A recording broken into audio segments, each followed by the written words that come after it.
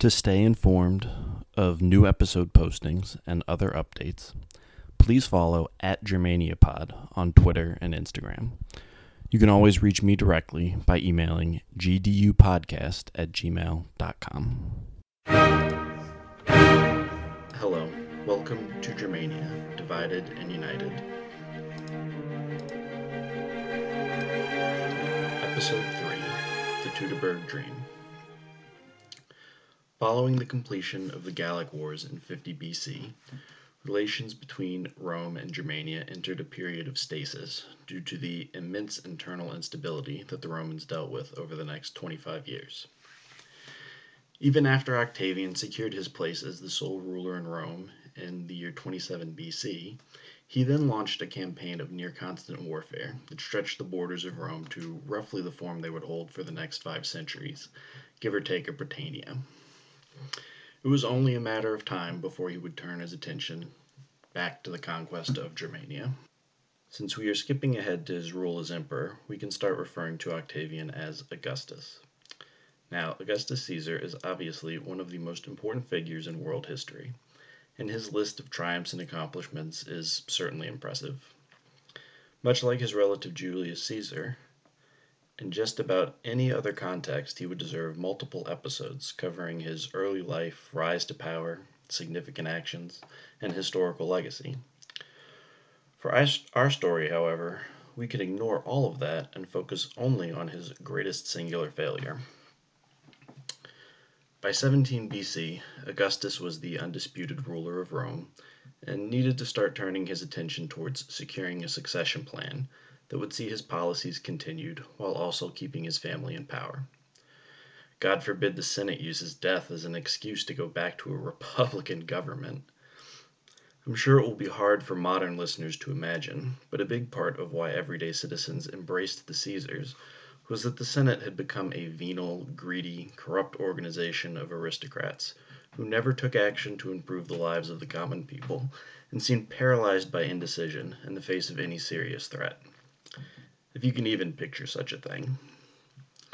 The common people were not too upset about these vain old men losing their political authority in favor of someone who at least promised security, stability, bread, and circuses.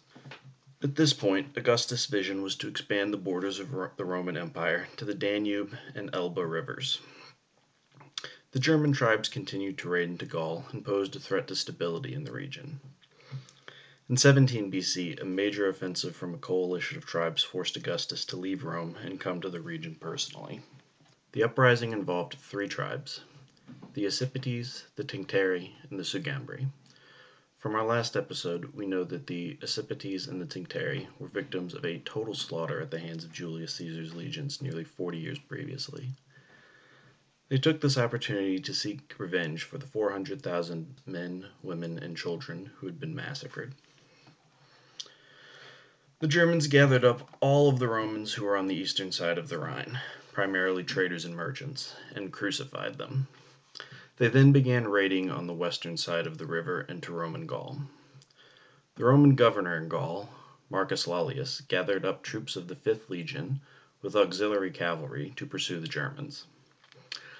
Unfortunately for Lollius, the cavalry that were sent ahead to scout the area advanced too quickly and were ambushed by the tribes. In their haste to retreat to safety, they ended up running into the advancing legion.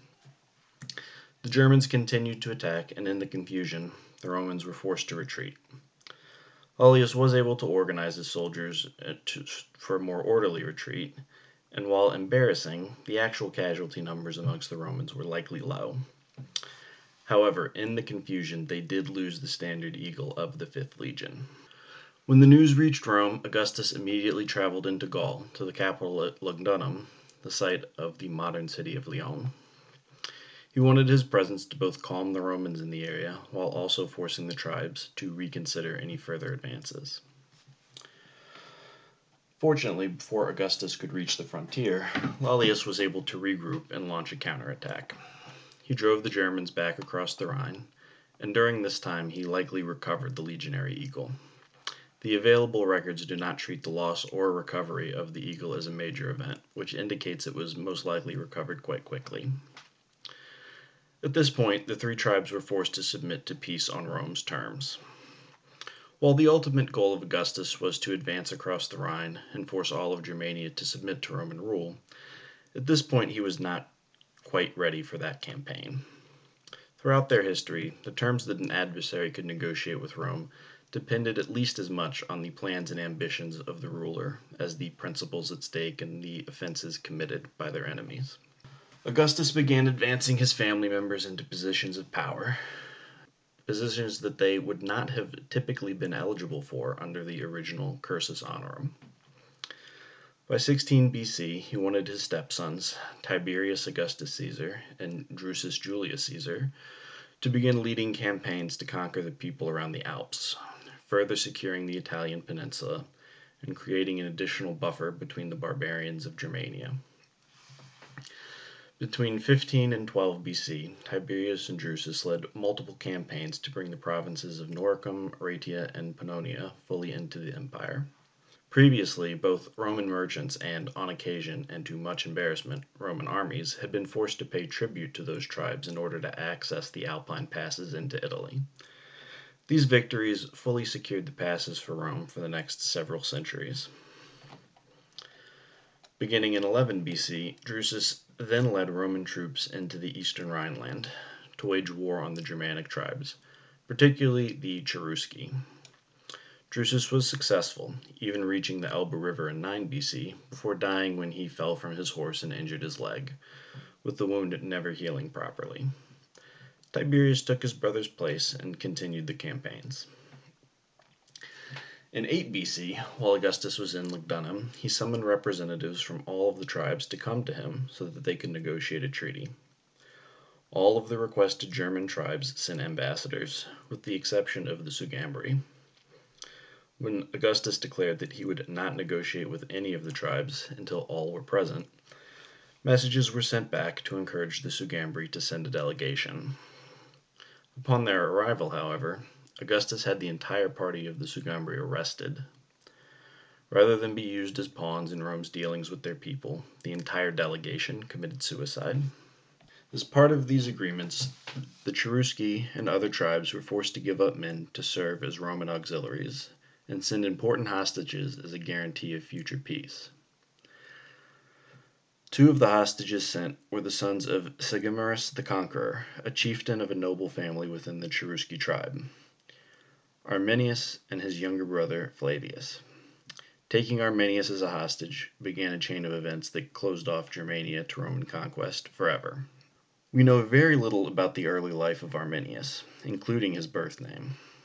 He was born around 18 BC, making him around 10 years old when he was sent as a hostage with his younger brother.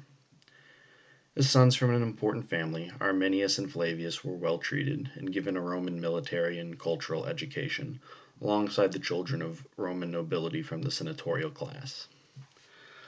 The expectation was that they would serve as pro-Roman leaders within Germania upon reaching adulthood.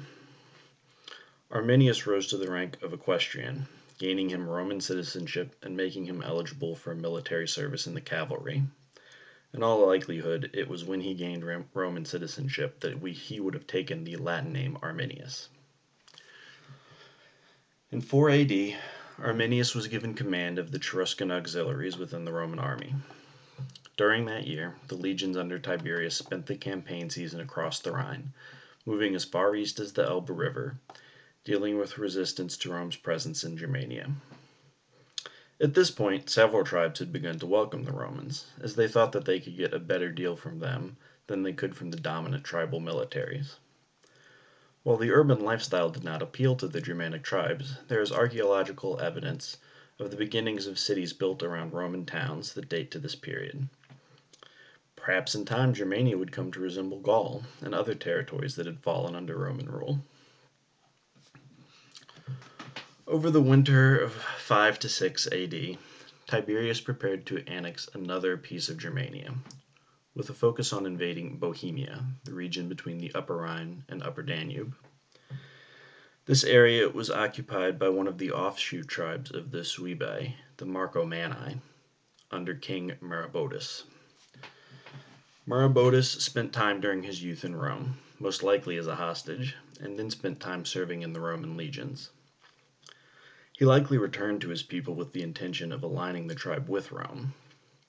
He was clever, charismatic, and a strong military leader. The Roman writer Valerius Maximus said of Maroboduus that he was, quote, a barbarian by race, but not by intelligence, unquote. At this point, it does not appear that Maroboduus had done anything to break his alliance with Rome, but Augustus and the other Roman leaders were concerned that he had united a large community with a well-trained army under his command, and Bohemia bordered Roman provinces and Pannonia and Noricum. From interactions with the Marcomanni ambassadors, the Romans were also upset to discover that this tribe expected to be treated as equals to the empire. A vicious feedback loop had started. As the army of Maroboduus grew, the Romans sent more troops to the frontier, which encouraged Maroboduus to build a bigger army in defense.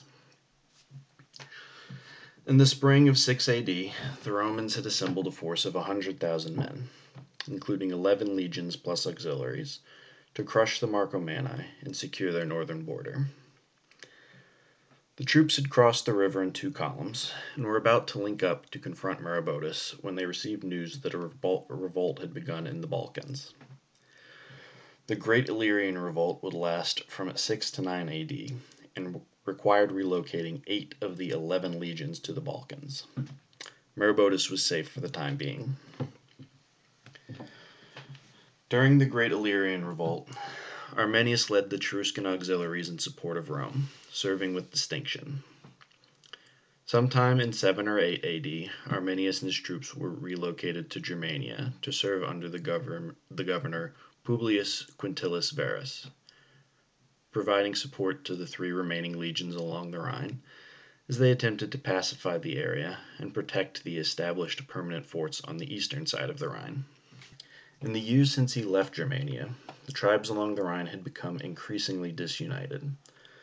Arminius' father, Segamarus, was accused of cowardice in the aftermath of Drusus' invasion for having agreed to a peace treaty with the Romans.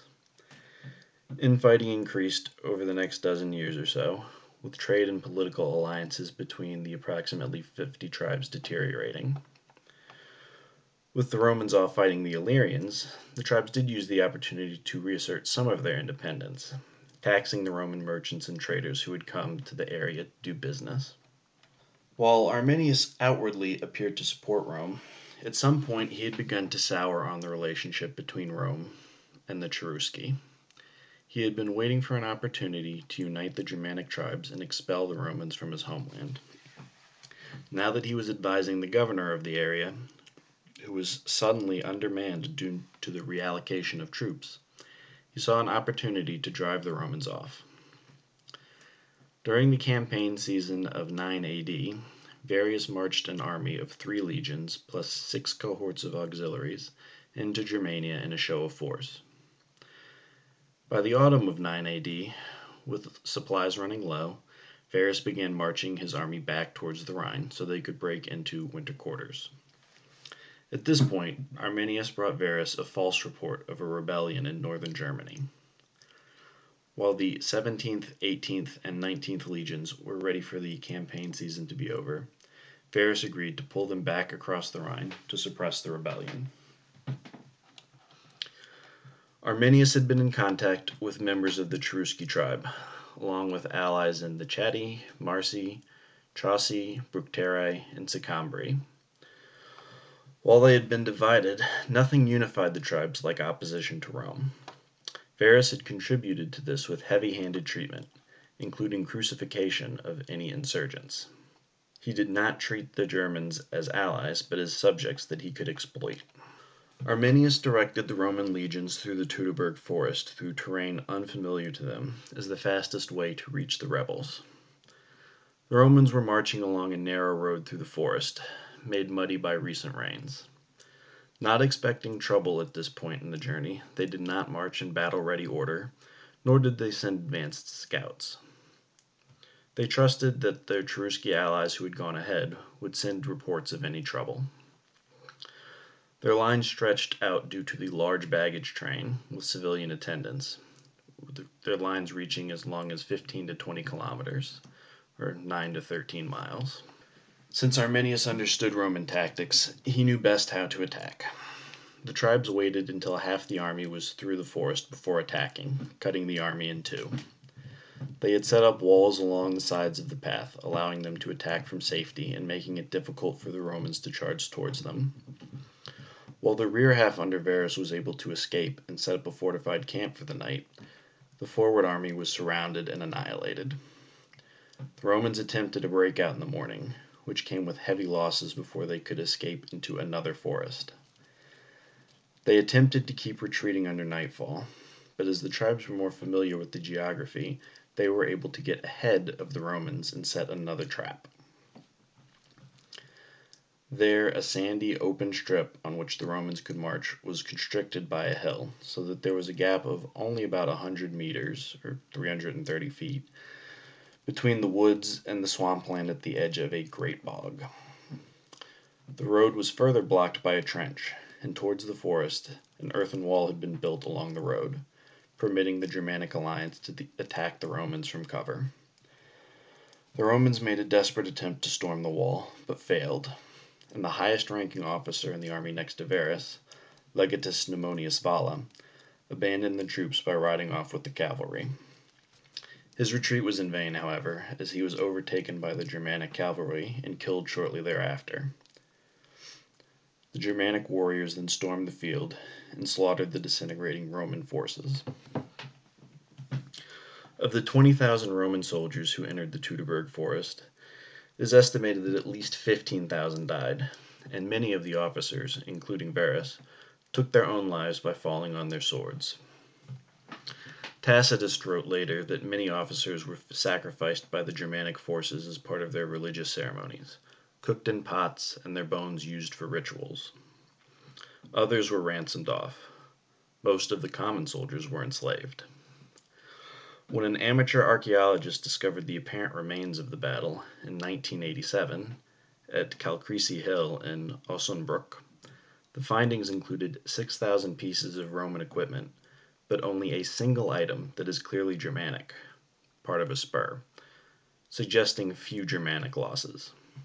Now, to be fair, after any battle, the victors would most likely remove the bodies of their fallen, and the Germanic practice at the time was to bury warriors with their battle gear, so that would contribute to the lack of German relics in the area. Additionally, several thousand Germanic soldiers were deserting militiamen from the Roman army, and would appear to be Roman in the archaeological digs. Still, 6,000 to 1 speaks to the breadth of the destruction. The victory was followed by a clean sweep of all the Roman forts, garrisons, and cities east of the Rhine. The remaining 2 Roman legions in Germania, commanded by Varus's nephew Lucius Nonius Asperinus, elected to stay put to try and hold the Rhine frontier. One fort, Aliso, fended off the Germanic alliance for many weeks, perhaps even a few months. After the situation became untenable, the garrison, accompanied by some survivors of the Teutoburg forest, broke through the siege and reached the Rhine. They resisted long enough for Asperinus to organize the Roman defense on the Rhine and for Tiberius to arrive with a new army, preventing Arminius from crossing the Rhine and invading Gaul. The Romans who were taken prisoner met the same grim fate as their fallen comrades. All of the officers were sacrificed to the German gods. Some were burned, some boiled alive, others crucified. The common soldiers were used as slaves, and many brought back these reports once they were liberated several years later. In an effort to expand his tribal alliance, Arminius sent Varus's severed head to Maroboduus, king of the Marcomanni. The trophy served as an offer for an anti-Roman alliance. Due to a mixture of a personal dislike of Arminius, as well as seeing an opportunity to get back in Rome's good graces, Maroboduus declined the alliance, sending the head to Rome for burial, and remained neutral throughout the ensuing punitive campaign. Later on, a brief inconclusive war broke out between the 2 Germanic leaders. Other trophies that were taken from the legions were sent off to different tribes, either as a reward for those who had fought, or as an inducement to others to motivate them to join the coalition. When news reached the imperial court, Augustus was devastated. The legion numbers 17, 18, and 19 were retired, never to be used again. Augustus marked the anniversary of the battle as a day of mourning for the rest of his life. During his final years, Augustus was known to periodically remark, Quintile vere legionis rede, Quintilis veris, give me back my legions. All of the Roman settlements east of the Rhine were abandoned at this point. There was no army to keep them safe, and it was not hard to imagine how the tribes would treat the Romans in their territory. As part of his will that was opened upon his death 5 years later, Augustus declared that the Romans should maintain their existing boundaries and not attempt to expand the empire further. While his successors held to this decree as it related to Germania, they still needed to reassert some control in the area and take revenge on Arminius. But that had to wait for a while. The tribes had expelled the Romans from their territory, but the alliance would not last for long. The army broke apart rather than push across the Rhine, as the different tribes wanted to cart their spoils home. Without the common enemy of Rome to unite them, Arminius' coalition began to splinter. Eventually, the Romans were ready to respond and take revenge for their losses. Under the command of Germanicus, the Romans marched another army, along with allied Germanic auxiliaries, into Germania in 16 AD. He forced a crossing of the Weser near modern Minden, suffering some losses to a Germanic skirmishing force, and forced Arminius' army to stand in open battle at Edicitaviso and the Battle of the Weser River.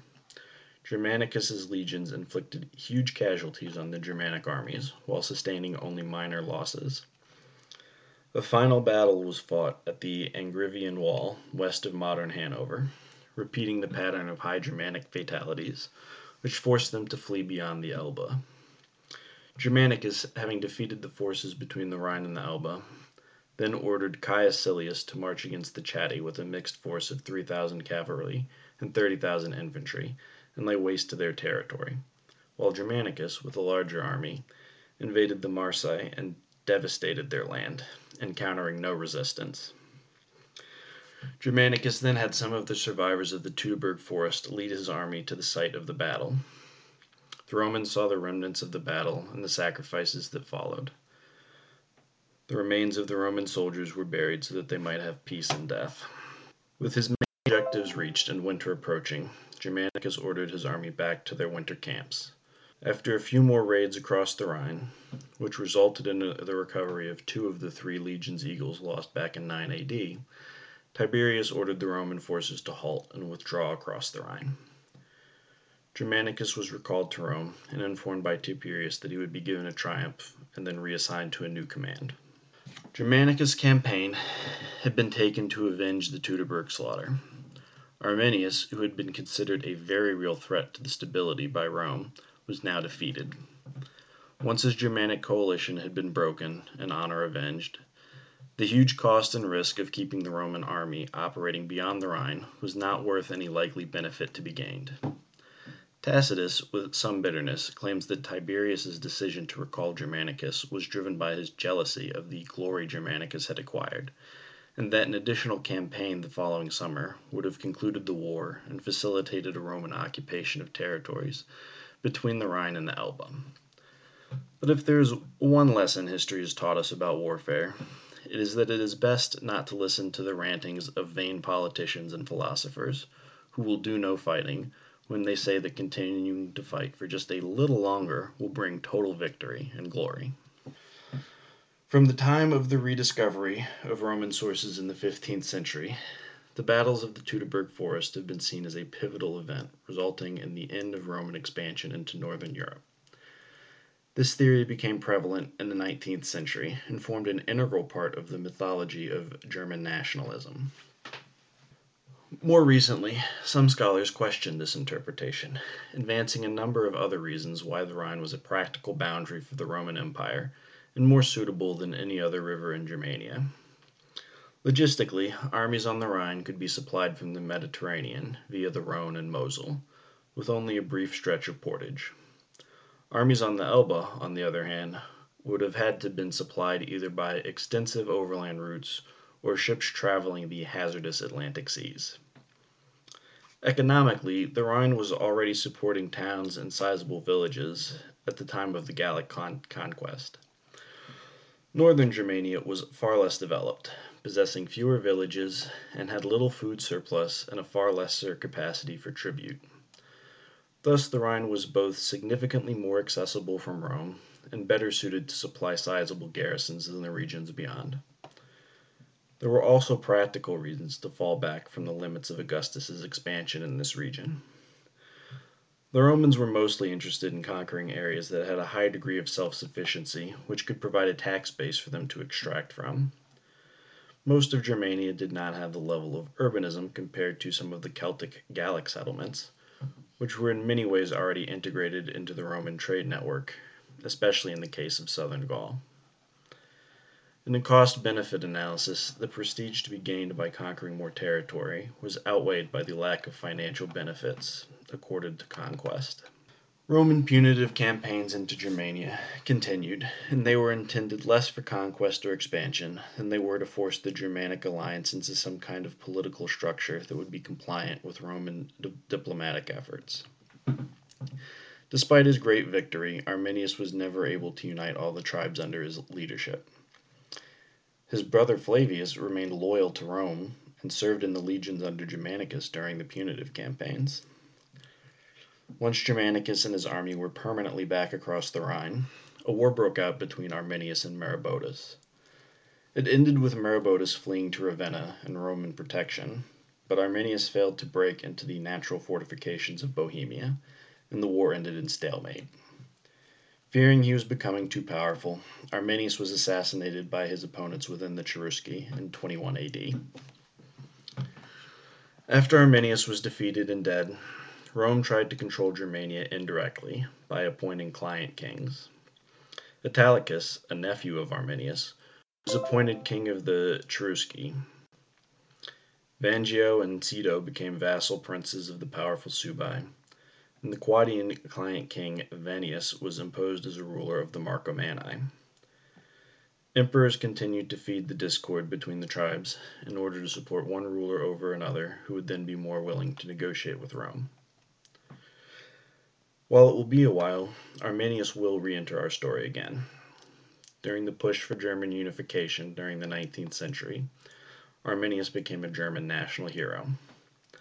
Obviously, a Latin name would no longer suit him, so people began referring to him by a German name that had first been used in the 16th century. They called him Hermann, the man of war.